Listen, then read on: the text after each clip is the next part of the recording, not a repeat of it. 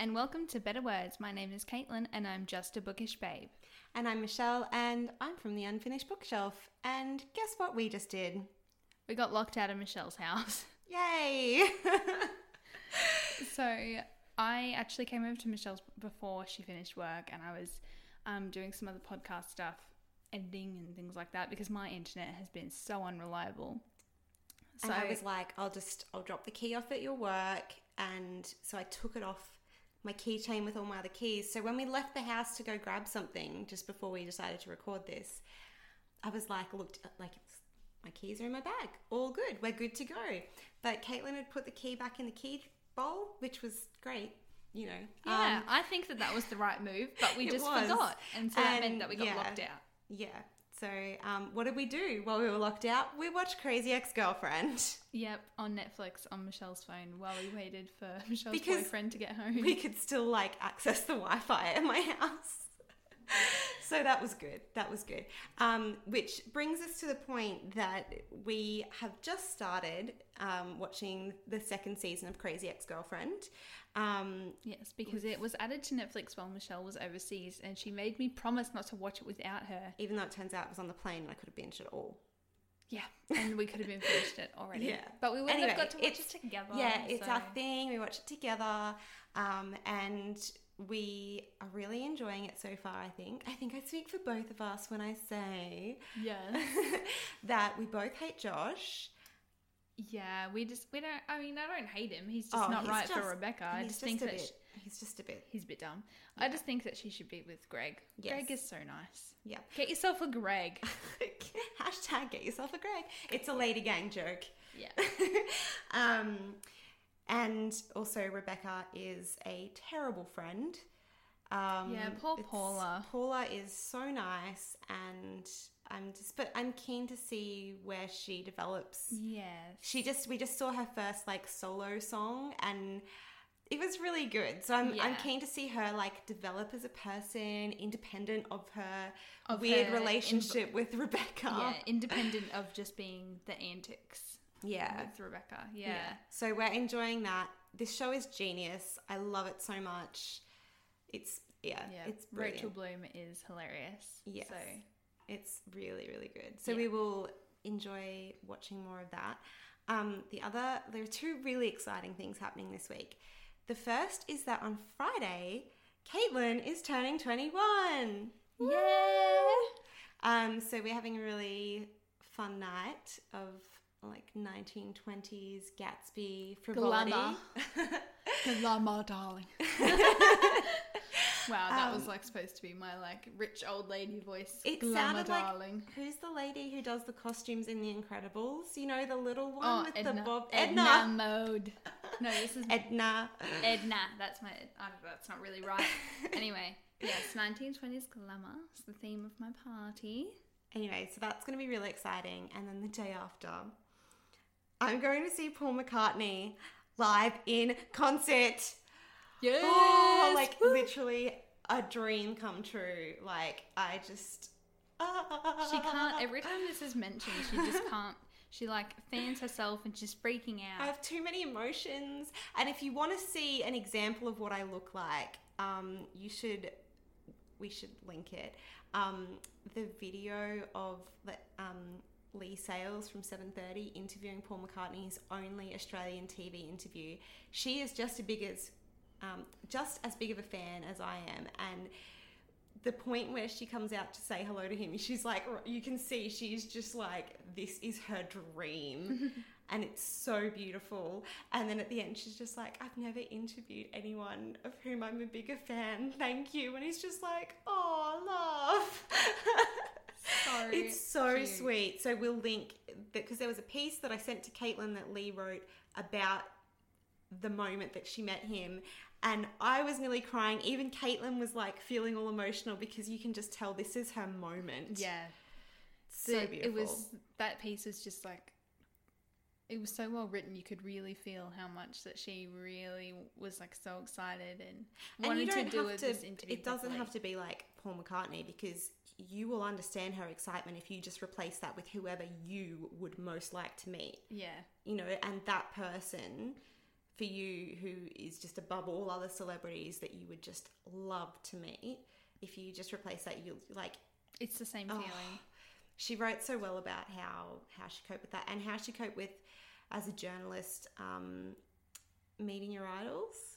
I always think that's really interesting, because I've always thought I wouldn't want to interview Paul McCartney, because what if that like shatters everything you've ever built up that person to be in your head, which is fake because it's what you've built in your head, but you just don't want to, you shouldn't meet your idols. But for her, it was everything she'd ever dreamed, and that is just so beautiful. Yeah. I'm so happy for her. It's so nice. But I mean, the don't meet your idols thing is one of those things that like you hear about, you know, there's always some details like that, you know, you find out about people who are, especially celebrities and, you know, singers, actors, whoever, who are generally pretty private, and then you find something else out and it's like, oh. Yeah. You know, like, it can be disappointing. Yeah, it can be. Or they're just like a bit rude to you, or or if you're the interviewer and you're like, rude to someone. Or they might be nice if you're just at a fan day, but if you interview them, they might be really rude to journalists, and that's such an off-putting thing then. Yeah. When you've built them up to be this amazing person. But anyway, I'm so excited. We will also link, for those interested, a Guardian review of Paul's WA shows in Perth, which got me so excited for what we're about to see. It kind of went through all the things he sort of did, and I'm really excited for that. And then the night after I see Paul McCartney, I'm seeing Cat Stevens. So it's just going to be like a whole night of 60s like legends. It's going to be amazing. So I'm just so excited. I just can't deal with it. I'm so excited. I'm so excited. I just, every time someone says I'm so excited, I just hear that song in my head. There are so many songs that do that for me. Yeah. Speaking of songs. Yes. Are you playing your Glee Christmas album yet? Yes. Yes, I am. So, I mean, the Glee Christmas albums are just because they cover all the songs or whatever, and I think that they're all good singers. But there are a couple more Christmas songs that I want to mention. Michael Bublé? No. Oh, okay. No, I don't know. Anyway. Yeah, I kind of got the feeling that you didn't like him just then, the way you looked at me and not were really. like, ew. I mean, not a fan. Not a fan. Indifferent. Yeah. Anyway, but no, my other favourite Christmas songs that I have added to my playlist the last couple of years. All I Want for Christmas Is You. No. Oh, good. No. I mean, everyone loves that song, but like, I don't need to mention it. Okay. And it's not my top fave because I'm, anyway. No, the couple that I wanted to mention that I have on my Christmas playlists, Ariana Grande, Santa Tell Me, which is I just really like it because it sounds like an Ariana Grande song, but it's a Christmas song, so it's a bit fun. And the Winter Wonderland and Here Comes Santa Claus mashup from Pitch Perfect 2, which is Snoop Dogg and Anna Kendrick. And it is so good. Like, when did Pitch Perfect 2 come out? Like the end of 2015, I think.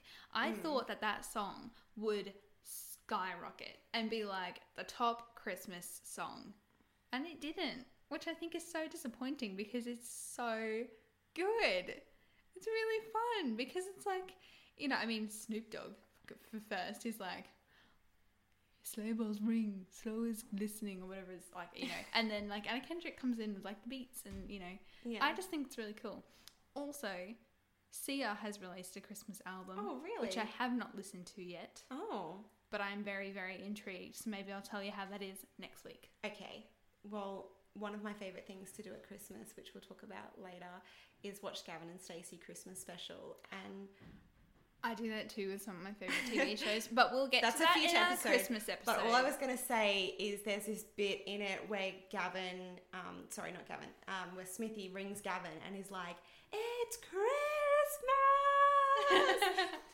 So Jasmine, who I stayed with in the UK, like loves Christmas, loves it, and I just keep I sent her that. I keep tagging her in every Gavin and Stacey Christmas related thing. That's because awesome. It's Christmas. also we're a bit late, but we're putting up our tree tonight. Oh, good. Yeah. Good. Just like, 5 days into December? Oh, it's all right. So that's our little intro. We're very excited to get to our interview in this episode. It was amazing. Like, just an amazing interview. We've been talking about it ever since we talked to Margot. So good. Spoiler alert. It's in the episode description. Yeah, that's true. It's in and the episode title. description. So, yeah. We hope you enjoy our chat because we certainly had fun and we have not stopped talking and we cannot wait to read this book next year. Yeah. Stick around.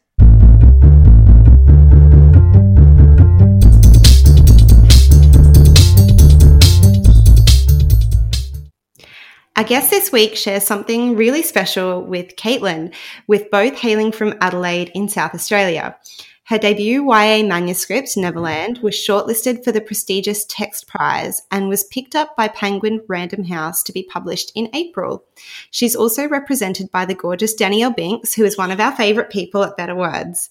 Our guest is also a popular blogger at Lectito and has a beautiful Instagram feed you should really be following. She also holds a creative writing PhD and her book reviews have been published in a number of Australian publications. Oh yeah, and she's also now mama to sweet baby Frankie. Welcome, writing Wonder Woman and total boss babe, Margot McGovern. Oh, wow. Thanks, guys. That was an amazing intro. I don't know that I can quite live up to that. You certainly can. It's okay. Thank you so much for having me. We're so excited to be on the show. Thank you for joining us. Yes, we're so excited to have you. Pretty much, I mean, Danielle was one of the first people that we really interviewed and, she was telling us about you and other people that she's representing as well. And we both thought straight away that your book sounded so cool. We can't wait to read it. And then we were really excited that the cover's recently been revealed too. It's so pretty. It's gorgeous. Yes. Yeah, I feel very, very lucky with the cover. It's absolutely gorgeous. I'm so thrilled. So let's kick things off with your debut, which, as we've said, we're really excited for. Let's talk about the process. So from idea to submission to the Text Prize to actually, finding an agent and then signing on the dotted line for the publication contract. What was that process like for you? It's been very long. I think when it comes to mind, the word is long. I started working on Neverland way back in 2013. I just finished my PhD and I was kind of like, what am I going to do now? And I was living in Melbourne at the time, and I was working for a magazine called Ride On, which was a cycling magazine that used to be put out by Bicycle Network. And I was, fortunate enough to have a full-time job writing for this magazine, which was fantastic. And I was like, oh, but I finished my PhD. Like, do I want to keep doing this full-time? What do I want to do? Do I want to write stuff? And I was like, I really want to take some time out to write a novel. So I actually went down to part-time at my job and started working on this book. But before I did that, I was sort of like, well, what book am I going to write? And I sort of had this idea for a young adult novel that was set on an island. And originally I was sort of thinking of like this crime plot, which fortunately I discarded because it was going to be terrible. But while I was sort of like thinking through what is this book going to be, I was feeling really homesick for Adelaide, which is my hometown. And so I went back home to submit my PhD and sort of like have a bit of time to sort of think through everything, do a bit of soul searching. And I was just kind of feeling really stuck. And so I sort of went back to a lot of the places that I used to hang out with my friends and, sort of tried to recreate, all the things that I loved about home. But what I found is kind of I'd been gone for quite a few years at that point and things just weren't really how I remembered them. And most of my friends had actually moved interstate. So it was kind of like trying to get back to this place that didn't really exist. And then I sort of started going back through some of my old journals and sort of reading what, the past had been like there was really different to sort of how I remembered it. And it just didn't really match up. And I was like, oh, that's quite interesting. It wasn't quite as rosy as I remembered. And at the same time, I started, because I was just on this huge like nostalgia bent, rereading all these books that I really loved as a kid, like Peter Pan and Treasure Island and stuff like that. I really loved pirates and stuff as a kid. And what I found is these books weren't like I remembered either. So I was like, they were actually really scary. So I sort of started thinking, well, maybe there's something in that. And I really wanted to explore this idea of kind of feeling really stuck and not really knowing sort of where to go next, in life sort of thing. And, sort of being really relying on the past and thinking, things were so much better then. But then actually realizing, well, maybe they weren't. And maybe because they weren't as good as I thought things were in the past, maybe I can move forward and it won't be that scary sort of thing. So that was sort of the idea for the book, which I'm really not explaining very well. No, that's right. The whole rose-colored glasses thing almost is really interesting, actually. That, everyone remembers good things. You don't remember all the bad things, and then, you try and go back and it's like, wait, what? That's something many people will be able to relate to. Yeah, definitely. Especially when it comes to, thinking about, for people you were friends with in high school, or going back to your hometown, and it's like, oh, it was really glorifying this place. Yeah, exactly. It was just kind of, I remember there was this, I was going back through this journal and there was just one entry that just said, I am a bad person. And I was like, oh my God, what did I do? Clearly I'd done something terrible at that point, which I didn't want to commit to words.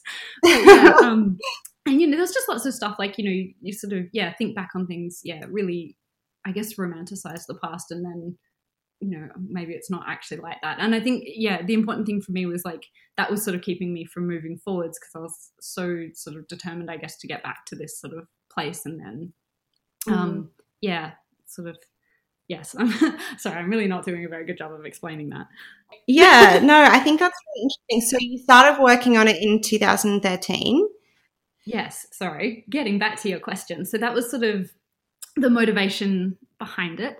And then so I spent probably, I guess, 18 months drafting it. And I was very aware of the text prize. I'd entered it and been rejected for it before.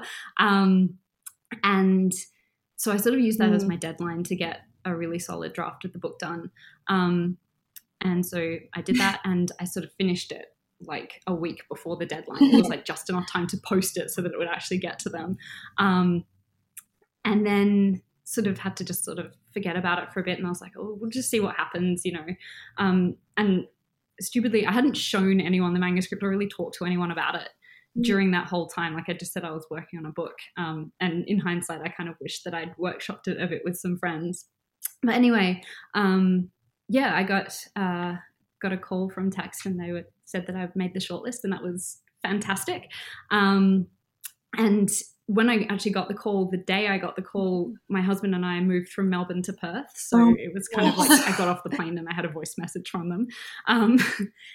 So that was quite full on. And at that point, so I'd left my job, obviously, in Melbourne, and I was going to try freelancing full time, and I was very nervous about that. So that was kind of a nice way to kick off my full-time writing freelance life. And then after the text prize, I was shortlisted but didn't win. So I didn't have a publishing contract, but I was like, okay, well, clearly there's something here. I'm not going to give up on this manuscript. I'm going to start sending it out to people.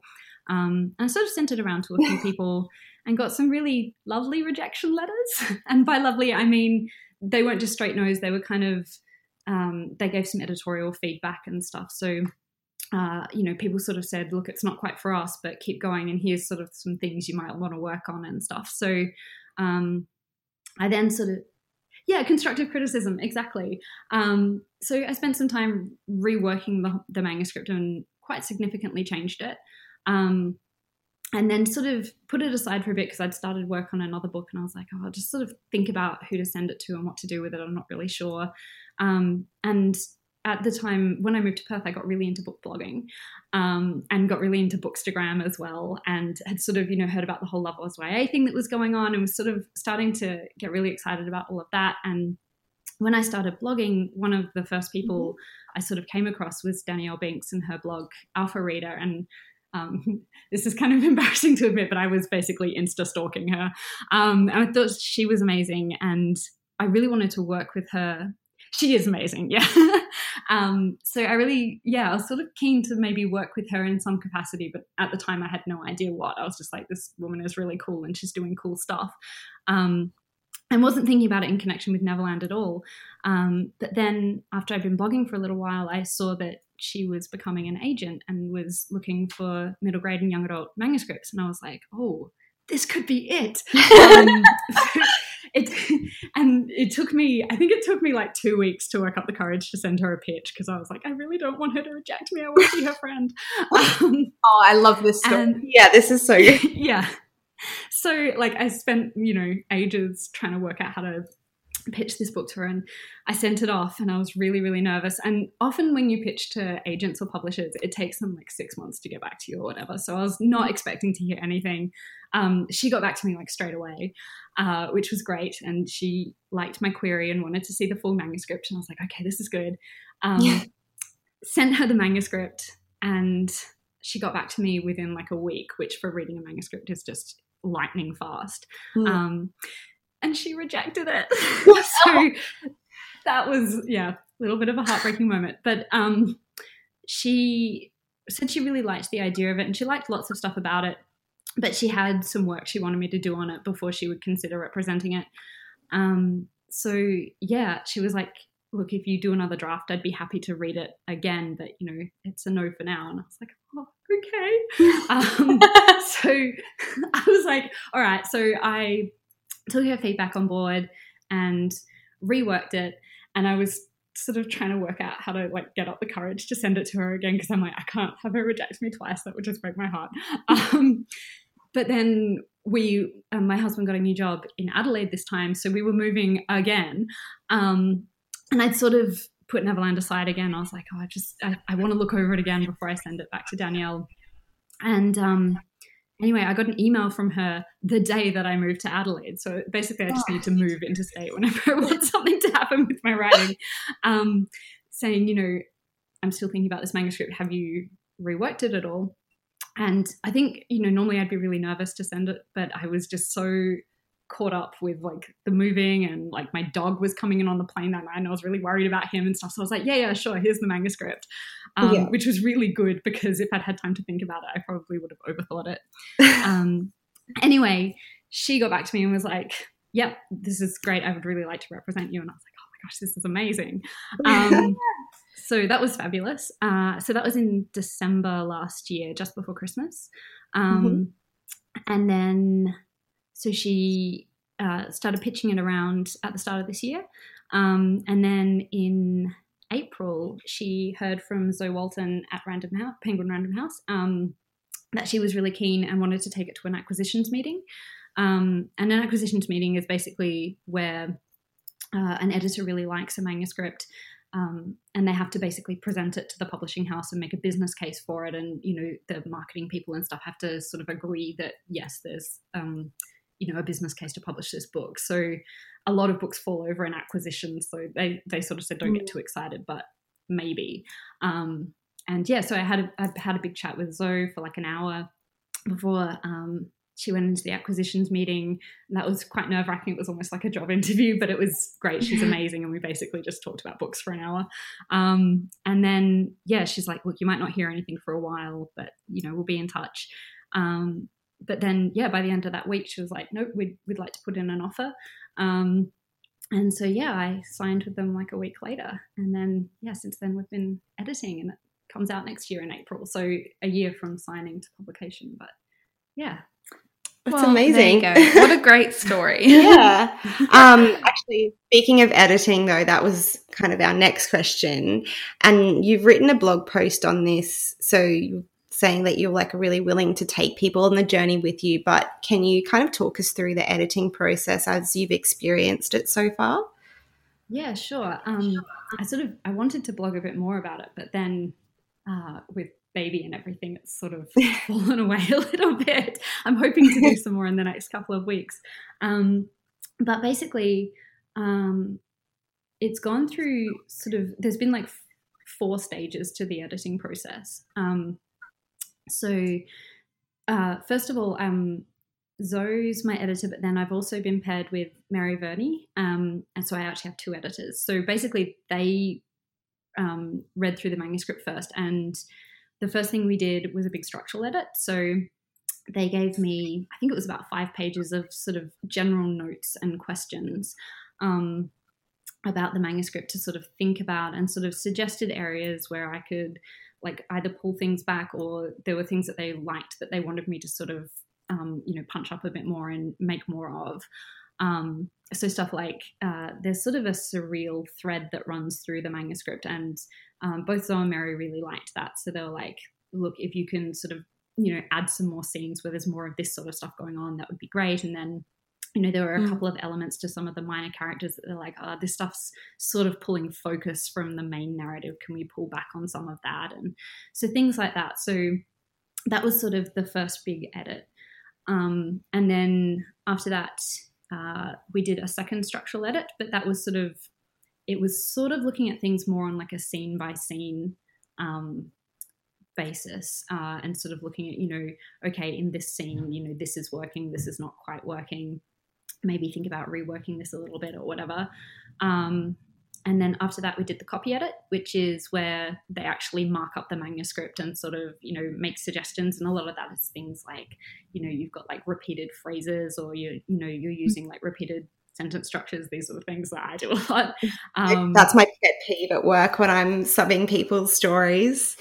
Yeah. And I did not realize how much I was doing it. I'm like, I haven't got any repetition in here. And then like you look at the marked up manuscript and you're like, whoops. It's not until you sit down and start to think about it.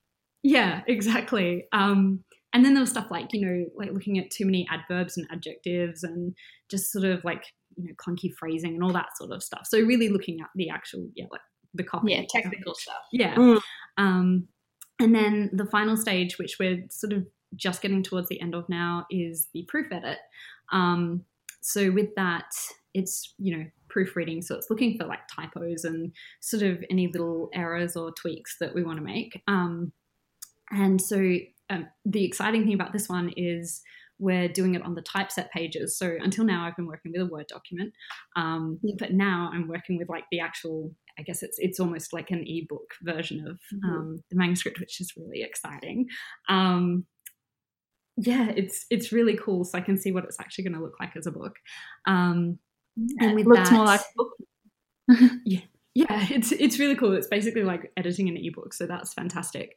And for that, I did a proofread and sort of sent them my notes, and then they had another editor who hadn't read the manuscript at all go through it and send me her notes, and I sort of responded to her queries. And then Mary and Zoe are now both doing a read through, and they'll send me their queries, and then once we've done those, that will be sort of the whole editing process. But yeah, I think it's kind of, I wasn't really sure what to expect going into it in terms of like, are they going to try and like change the manuscript, or like, they're going to ask me to like cut entire characters, or, how does this work? And I found it to be, it's been a really amazing process. Like they're very much sort of, instead of saying, we want you to cut this and change this, they sort of, it's much more asking questions and sort of making suggestions. And I felt very much like I still have control over the manuscript, which has been really amazing. Well, that's really good. I guess the process is to make the book better, but sometimes it probably doesn't feel like that to authors. Yeah, I'd heard, a few horror stories from people, not about my publishing house, but sort of just in general, and you kind of go, oh gosh, I hope none of that happens. But it's been really good. And I've learnt so much as a writer from going through that process as well. It's been, I'm sure you would. Like, it would be insane. Yeah. Well, then the other thing that happens with obviously publishing a book is the cover, which we've already mentioned is beautiful. How was the process for the cover? Like, did you have much of a say of what you thought it would look like, or was it just pitched a whole bunch of options? How did it work? I was always, I always wondered about this as well, but as an author, you don't really get a say in the cover. Like, you can sort of make suggestions, I guess, or say, I think it should look like this, and they can choose to disregard that completely. But yeah, I that's not what happened with me. But like Zoe and I had sort of talked about using some of the key images from the book on the cover and sort of incorporating that kind of, I guess, like boys' own adventure novel kind of feel to it, because the story itself has a bit of that feel to it. But other than that, I had no idea what they were going to come up with. So the first sort of I saw of it was they sent me sort of a mock-up version that had different illustrations. So the designer, Krista Moffat, who has just done an incredible job, had sort of put together what she thought it would look like, and then they actually got an illustrator to sort of do the actual illustrations from there. But yeah, I didn't really get a say, but I think if I had had a say, it wouldn't look as good as it does. Yeah, that's one of those things, isn't it? It's like, you know, you're a writer, not a designer. Yeah, exactly, which is why I think publishing houses sort of say, look, you just stick to the words and we'll get someone who knows what they're doing to do the images. Yeah. So is the final, like the cover that has been revealed, is that pretty close to what the, you know, first sort of version that you saw? Yeah, it's very close. It's just the some of the illustrations were like a little bit different. Like she just kind of pulled illustrations from all over the place, and they sort of didn't match up in terms of style and stuff. So they had an illustrator sort of put it all together to make it more consistent, I guess. Oh, cool. That's pretty cool. I guess I always wondered about that, because you probably hear, I mean, we even see that with, you know, you get books as like review copies or whatever, and then a book comes out and you're like, that's not what mine looks like. Or sometimes there have been posts about like authors showing which options they were given. And I know Sarah Ayub for the yearbook committee had 4 different options on Instagram, and you could vote for which option. Yeah. Wow. And it was up to the public to vote what they thought would be best. That's really cool. I wasn't given options for this one. They just had like the one. So but I think it's a good one. So. It's a great cover. Gorgeous. I mean, if it was terrible, hopefully you would have had enough say to be like, no. Yeah, you'd hope so. But, I mean, they did when they showed me the mock-up cover, they did ask for my feedback then. I don't know whether or not it would have had any sway, but they're like, this is what we've come up with. And I was like, that's amazing. Yeah. So, I wonder what would have happened if you were like, I hate that. Yeah, I am really loving the trend at the moment for like typography covers, illustrated covers, because like a few years ago, I feel like every YA book had like a face on the cover, and it was just a very up to the minute thing. Who is this random stock photo person? Yeah, exactly. That looks nothing like the characters described. Yeah. Like I was looking at my bookshelf, and like one that always stands out for me is Homegoing. This striking orange cover is gorgeous. Cover. I'm hitting a blank on all my other. I put all my nice covers in the bookshelf in our lounge room. So they're not The Mothers by Britt Bennett. That is a gorgeous illustrated cover. That is just beautiful. I've seen that one. Hang on. Now I'm trying to look it up on Goodreads. I'm sure you will have seen it. It's been everywhere. Is it hard? Sorry. Yes. I do know that one. Is it hard then as an author to let go of that manuscript, that project that you've been working on for so many years? Yeah, it is. But it's a gradual process, I guess. And I think, so the first thing you have to do if you get an agent is you have to give it to your agent and just trust them to kind of go out and find a home for it. And that's quite intimidating, which is why, like getting an agent can obviously be quite challenging sometimes, and there's this kind of idea that you just have to like go and pitch everyone and just try and take whoever will take the manuscript. And I would say to anyone thinking of doing that, like, no, please, like find the agent that is going to, really fight for your book, because it is this really scary thing of you have to give it to them and you don't get to sort of like be part of those conversations they're having with publishers on your behalf, sort of thing. So like when I found Daniela, I was just like, I know that she is really going to represent this book in a really positive light, and I really trust that she's going to be able to find a home for it. So if you're going to go with an agent, you need to find someone that you really trust and have a really good working relationship with. Then it's sort of once you start sending it, to agents and to publishers and stuff, the book sort of stops being just yours because you start having more people working on it, which is kind of an interesting feeling as well. I quite like it, actually. So, you have your agent who's sort of pitching it around, and then when the editors come on board, they're sort of giving their input, and then, you have a designer come in who sort of gives their take on it, and sort of now gradually more and more people are starting to read it. So there's proofreaders reading it, and I think review copies are about to go out. So, reviewers are going to start reading it, and that terrifies me so much. Exciting though. Yeah, it's kind of that like exciting / terrifying feeling. But I think where it really hit home for me was when I sort of got to put up a post on Instagram saying like, I've got a publishing contract, this is coming out. And, my like Insta friends were like, oh, cool, we'll get to read it. And I was like, oh my gosh, you will be able to read it. Like, this is so weird. This like Word document on my laptop is going to be, out there for people it'll be out in the world and people will be able to read it, it's awesome. But it is really scary. And it is kind of hard to let it go as well, because, once a reader gets their hands on it, like they bring their own experiences to it as well, which is fabulous, but terrifying as well. You're just like, oh, I hope people like it. Yeah, we've been learning that theory at uni too, that like it doesn't really matter what your intention is as an author, it's the interpretation that a reader brings to it. And I guess that would be really scary.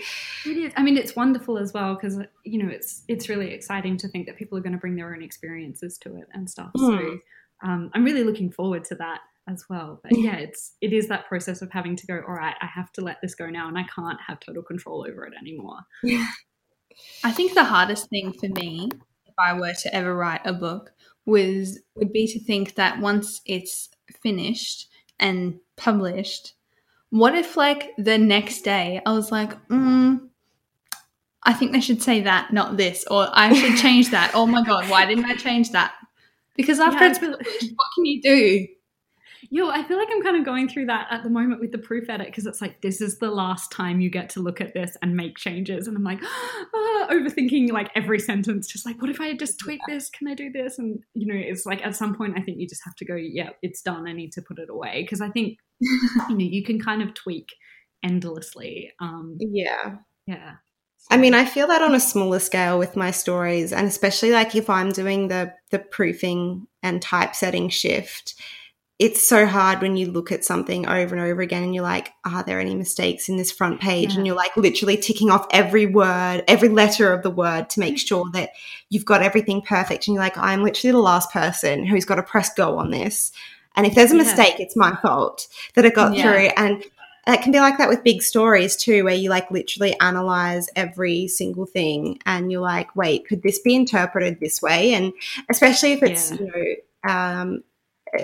not so much like if it's a political story or something, because like that stuff, it's not that it's not important, but like I worry more when it's someone's life. So if I'm doing a story that's like a tribute to a loved one, I'm like, am I saying something that's going to be offensive? Have I got something wrong? Like I'm very hyper aware of presenting every word and every sentence perfectly. So I can't even imagine what I'd be like if I was doing it with a novel or a book. And I think the thing is, like, when I used to work for the magazine, it was, we would spend ages proofreading it, and then we're like, no, it's fine. We can send it. It'll be fine. And then we get the actual print copies back and we'd find a whole lot of typos and you're like, oh no. So, like just trying to avoid that. And it's really hard when you've read, like, I don't even know how many times I've read through this manuscript, and the amount of things that you just don't even see when you're reading through it. Like some of the typos I've picked up this time, I'm like, okay, well, I've read over those 30 times and haven't picked them up. So hopefully I'm getting everything. But I mean, it's good that there's sort of 4 of us reading through it. So hopefully there won't be any typos in it. Yeah. So we've talked before on the podcast about that kind of intersection between just writing creatively and studying creative writing. And a few episodes ago, we were joined by one of my former lecturers, Caroline Graham. So you've done a PhD in creative writing. Can you talk to us about that process? Because that seems like an amazing achievement. Thank you. It's a lot of work. Yeah, it is. I did my creative writing PhD at Flinders University. And before that, I went through their Bachelor of Creative Arts creative writing program, and then did my honours, and then went on to do my PhD. And I think the PhD for creative writing is quite it's very flexible in what the sort of requirements are for it, and different universities have different requirements almost for it. So at Flinders, the focus is very much it's sort of both practice-led research and research-led practice. So it's kind of expected that you'll be working on the research component and the creative sort of in tandem with each other, and that those things will sort of inform each other. So basically, the thesis itself is divided into two parts. You have the creative work, which in my case was a novel, and then you have your research component, which is like an exegesis that goes alongside it and has to sort of speak to the creative work. So for mine, I looked at my favorite book ever is The Secret History by Donna Tartt. So I looked at a whole bunch of novels that sort of, I called them campus clique crime novels that sort of did similar stuff to The Secret History, and sort of I looked at a whole lot of campus literature and sort of said, look, there's a whole lot of academic criticism of campus novels, but not really around these kind of novels where you have like student protagonists on university campuses and stuff. Like there are reviews of them and they're being talked about in pop culture, but they weren't being talked about academically so much. So I was like, that's my little gap in the literature, so I'm going to write about that. So I sort of picked a bunch of novels, including The Secret History, and sort of wrote about those, and then sort of used what I was finding with those novels to kind of try and write my own and try and do something a bit different with that subgenre. So what I did, a lot of the novels I was reading were either American or from the UK. So I set it on an Australian campus and sort of looked at some of the differences in the campus cultures, but also I found a lot of the books I was reading had quite passive male protagonists. So I used a very active female protagonist in mine. And so that was sort of what my thesis was about, I guess. And it was, but the actual process of doing a PhD, I think is, it's a really amazing experience. I think it's probably not for everyone. And I think going into it, you sort of have to really know what you want to get out of it. Like if you want an academic career or if you want to, pursue other things or whatever it is that you're going to try and get out of it. Because it is quite, it is a very sort of open-ended beast, I guess. And there's, you have to sort of, you're doing teaching, you're giving conference papers, you're, working on your thesis, you're doing creative stuff. It's sort of, there's a lot going on and it's really competitive to get work afterwards. And and I think you also have a lot of independence with it, and you're kind of expected to just sort of get on with it. You have a supervisor, but you're not sort of working, other than with your supervisor, you're not sort of working that closely with other people. You sort of have to be very disciplined. But I was really fortunate at Flinders. There's a really sort of supportive group of postgrads there, and the postgrad culture there was really fantastic. So that was, amazing. I felt quite supported by my friends, and I made a lot of friends there that I've sort of continued being friends with, and they're still sort of the people I call when I'm having trouble with stuff. So, yeah. Well, that's really good. So because you wrote a novel for your PhD, and you've obviously written a novel since, did you find the writing process for them both similar? Like, what were the differences? I found them quite different. The book I wrote for my PhD now lives like in the proverbial bottom drawer. I think for me going into the PhD, the big thing I wanted to get out of it was to learn to actually write a novel, because during my undergrad, you're sort of submitting short pieces, like you're doing short stories and poetry, and you do a bit of screenwriting, and you do like writing for children stuff, but you do like picture books and junior fiction. So you're working with texts that are never really more than a few thousand words. And then it's kind of, I got to the end of my degree and I was like, well, okay, I've done all this stuff, but I don't know really much about novel writing. Yeah. So then I was like, it'd be great to work with a supervisor who has written novels and, have their sort of guidance learning to do that.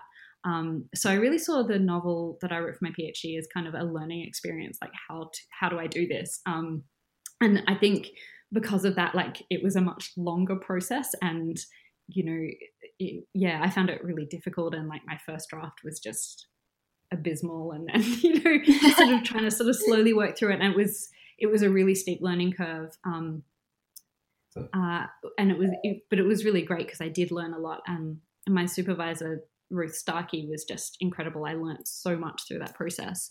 But then when I came to write Neverland, it was still quite a long process and I still did like millions of drafts, but I sort of felt that I was starting from like a better place. Sort of, a much better place. And, it was sort of, I would have had to, if I hadn't done the PhD, I probably would have needed like another 10 drafts to sort of get there. So yeah, it was really useful for that, I think. Do you think you'd ever rework the novel that you did for your PhD for publication? Maybe. I'm not sure. I feel it was kind of because, and this is not the case with every PhD novel, but I felt with mine, it's quite closely linked to the exegesis and stuff. So I feel like if I was just writing it as like a novel, I probably would have done a few things differently. And looking at it now, I'm like, I probably wouldn't publish it as it is. So I think it would need a lot of work. So I don't know if I'll ever go back to it. Maybe. I'd like to, but we'll see. So this has been a huge year, obviously, with the publishing contract, but also you gave birth to your daughter, Frankie. How are you finding motherhood so far? Oh, it's great. I love it. It's awesome. She's really fun. But yeah, it has been a huge year. Like I found out I was pregnant a couple of weeks after I signed with Danielle. So it was just kind of like, oh my gosh. And we bought a house the day that I found out I was pregnant as well. So then like we were moving house and it was just like, there was just a lot going on. Yeah. So yeah, it's been really good. Like when I was pregnant, I know some people, you hear these stories, they have this massive burst of creativity while they're pregnant and they like dash out a novel and stuff. And I was the complete opposite. I basically just lay on the couch for 9 months feeling sorry for myself and like praying that feeling would go away. And fortunately it did. Like as soon as she was born, I felt like myself again. And felt super creative and and have just loved sort of having her and sort of like I've had to do the copy edit and the proof edit for Neverland since she was born, so it's been like a really crazy couple of months. But in a really good way. It's kind of like, oh wow, this is really overwhelming, but also it's like, oh, I've got a book and a baby and this is kind of like, all my dreams coming true. So Aww. I mean, that's amazing. I just don't know how you possibly have a very young baby and are editing a book at the same time. Those two things don't seem like go together. Like, how do you have time for both? With lots of support from the family. My husband's, he's really good. He's a very hands-on dad. And like my mum lives around the corner. So there have been a few times when I've just called her up and been like, can you just come and watch her while I get a couple of hours work done? So that's been really good. But also like young babies, they do sleep a lot. Like you sort of, I think the thing is you have time. You just never know how much time you have. Yeah. Like you could wake up in 30 seconds or in 3 hours. So you just have to get cracking. You have to let go of, when you have a few minutes, you just kind of have to go for it. So. Actually, one of my favourite stories that I've done for work this year has been with a mutual friend, but person that we know from the performing arts community here in Rockhampton, called Amanda Hawke. And she played Elphaba in our production of Wicked, and she was cast while she was pregnant. Nice. And she literally was like, oh my God, don't cast me. This isn't going to work. It's my dream to audition on this stage. I have a very special connection to the Pilbeam Theatre, which is our local performing arts She just wanted to sing Defying Gravity on the stage. Yeah, she was it's a dream to do this, but I know this is not possible. I'm pregnant. let's like just let me do it. And then afterwards the directors came to her and were like, look, we love you as this, we want this to work, could you do it? And not only was she playing Elphaba not long, maybe their baby was about 4 months old, I think. Yeah. By the time that, like, I mean, that's not including rehearsal time. Oh yeah, she was rehearsing like straight away. On top of Oh, that, her husband Travis was also in the production. They had a 4-month-old baby with a 2-week show. Yeah, and they don't actually live in Rockhampton, so they had to come and like live in Rockhampton for the week. They live like 40 minutes away, which is fine except for production week. So we'll link that story because I just think it's such a great story. Was one of my favorite stories to write because she was just like such a go-getter. I love Amanda, and it was wonderful to talk to her. And then we organized the photos of her and Travis and their baby on the Pilgrim Theatre stage, and they're just the cutest photos. So like, but you talking about that reminded me of that kind of like, you really can do anything if you set your mind to it as well. And I think it's such a great example for Frankie and for Lucy, in Amanda's case, to see mums and parents doing such amazing things as well, like going after their own dreams. Yeah, I think 100%. And, you know, I didn't know how I'd feel about being a mum, and I kind of realised within about a week of being a mum that the way I could be a good mum for Frankie is, you know, to kind of be there for her, but also, you know, be setting an example by saying, you know, you need to go after these things, and, you know, when you have an opportunity, you have to take it. I've read this amazing book called Motherhood and Creativity, The Divided Heart. It's put together by Rachel Power, and she basically went around and interviewed a whole lot of Australian creatives who are also mums, and interviewed them about how they sort of balance their creative work with motherhood. And it is fantastic. If you can get your hands on a copy, I highly recommend it. So that was kind of my savior. Like, I was reading that while I was doing this edit and looking after Frankie, and it was just really it made me feel really supported to go, okay, there's like all these women making this work, and they all feel really differently about it. And yeah, it was really good. So yeah, that sounds really good. Do you think that being a mother will affect or has affected your writing? Well, I haven't got to write anything new since Frankie was born, because I've sort of just been focusing on the edit and trying to get some sleep. But I think it's going to have a really positive effect. I've already sort of, the next manuscript that I'm working on, which initially I planned to have done before she was born, and then was just doing anything.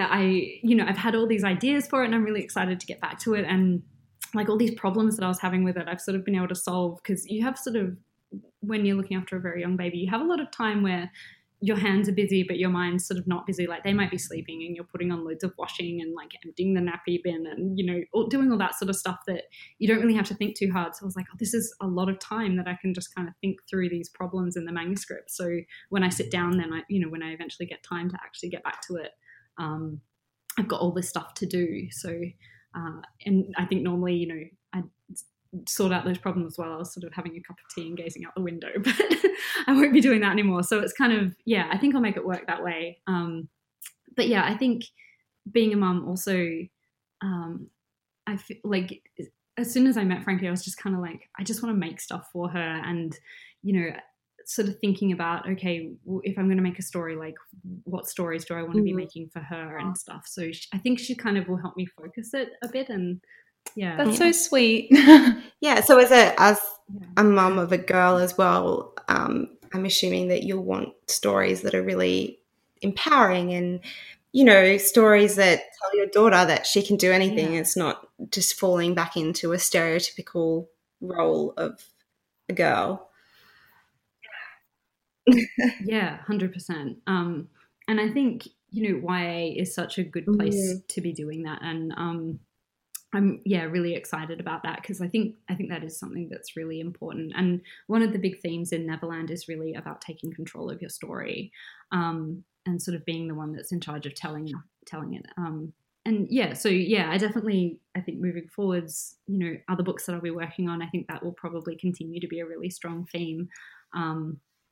it's we're living in this kind of strange time where feminism is progressing so much, but then because of that we're also hearing about all this horrible stuff that's going on, like this week with the dog stuff breaking and things. You just go, oh my gosh, like the world is broken. It's a very odd and I think it's amazing that women are starting to speak up. So definitely encouraging people to do that is important. Yeah, definitely. So we kind of have like one final question, which is, obviously apart from Neverland, which is already on our like wish list for 2018, is there any other books that you think should be on our radar going into next year? And this doesn't just have to be YA as well. Anything that we should be looking out for in the new year? Oh my gosh. So I have to admit my book blogging and reviewing has kind of like taken a bit of a backseat the last couple of months. And I have like, so I have like all the publisher catalogs for next year sort of sitting there in my inbox, and I haven't even had a chance to read through them. But the one book that I am like super, super excited for is Obsidio, the last book in the Illuminae Files trilogy. So that's kind of like my big book for 2018. But yeah, other than that, not sure. I'm sure I'm going to think of like a million titles as soon as we finish this, but yeah. That's always the way. Yeah, that's always what happens. But yeah, no, definitely Obsidio is one of those ones that is going to be like such a huge book next year. Yeah, definitely. Yeah, it was kind of like I don't read a lot of sort of sci-fi and stuff, and then I was kind of intrigued by Illuminae. I was like, oh, I'll see what this is like, and I think I read the whole thing in one night and was just like, when is the next one coming out? So I'm really excited. That's really impressive. It is not a small book. No, I know, although there's not that much text on each page, so yeah, I know the layout is really cool. I loved that about it. Yeah, at first I was like, is this going to just be really gimmicky? But then I was like, no, this is incredible. I love this. Oh well, fabulous. Wonderful. Well, thank you so much for joining us. Thank you so much for having me, and sorry for the sort of rambly answers. I tend to get a bit sidetracked. Oh no, we love sidetracked. Margot, where can people find you to follow you on social media? They can find me at Project Lectito, which is Project_Lectito, which is LECTITO, on Instagram and Twitter. Awesome. And also my blog, which I just talked about, which is just lectito.me. Wonderful. And your book is out in April next year? Yes, Neverland is out in April next year, and I hope people buy a copy and enjoy it. Excellent. Yeah, I know we will. Thank you so much. Thank you. Thank you so much for having me. Guys, if you want to follow Better Words as well, you can find us on @BetterWordsPod on Instagram and Twitter. And you can also find our Facebook page. We also have a really cool little newsletter, which we send out every week, which just keeps you up to date with what we're currently reading and watching, because sometimes it's a little bit of a few weeks before we can get to actually talk about it on the podcast. Is there anything else I need to add, Caitlin? Well, you didn't actually tell them that to get to the newsletter, they have to go to our website, betterwordspodcast.com, and make sure you leave us a rating and review on Apple Podcasts or any other podcasting things that you're listening to us on. Thank you so much for listening, and we'll see you next time. Bye. Bye.